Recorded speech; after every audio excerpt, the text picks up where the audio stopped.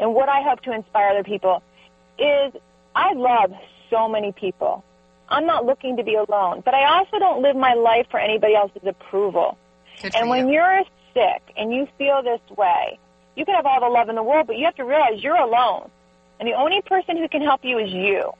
Mm-hmm. So I would love for people to stop worrying about what other people are thinking about them and just live.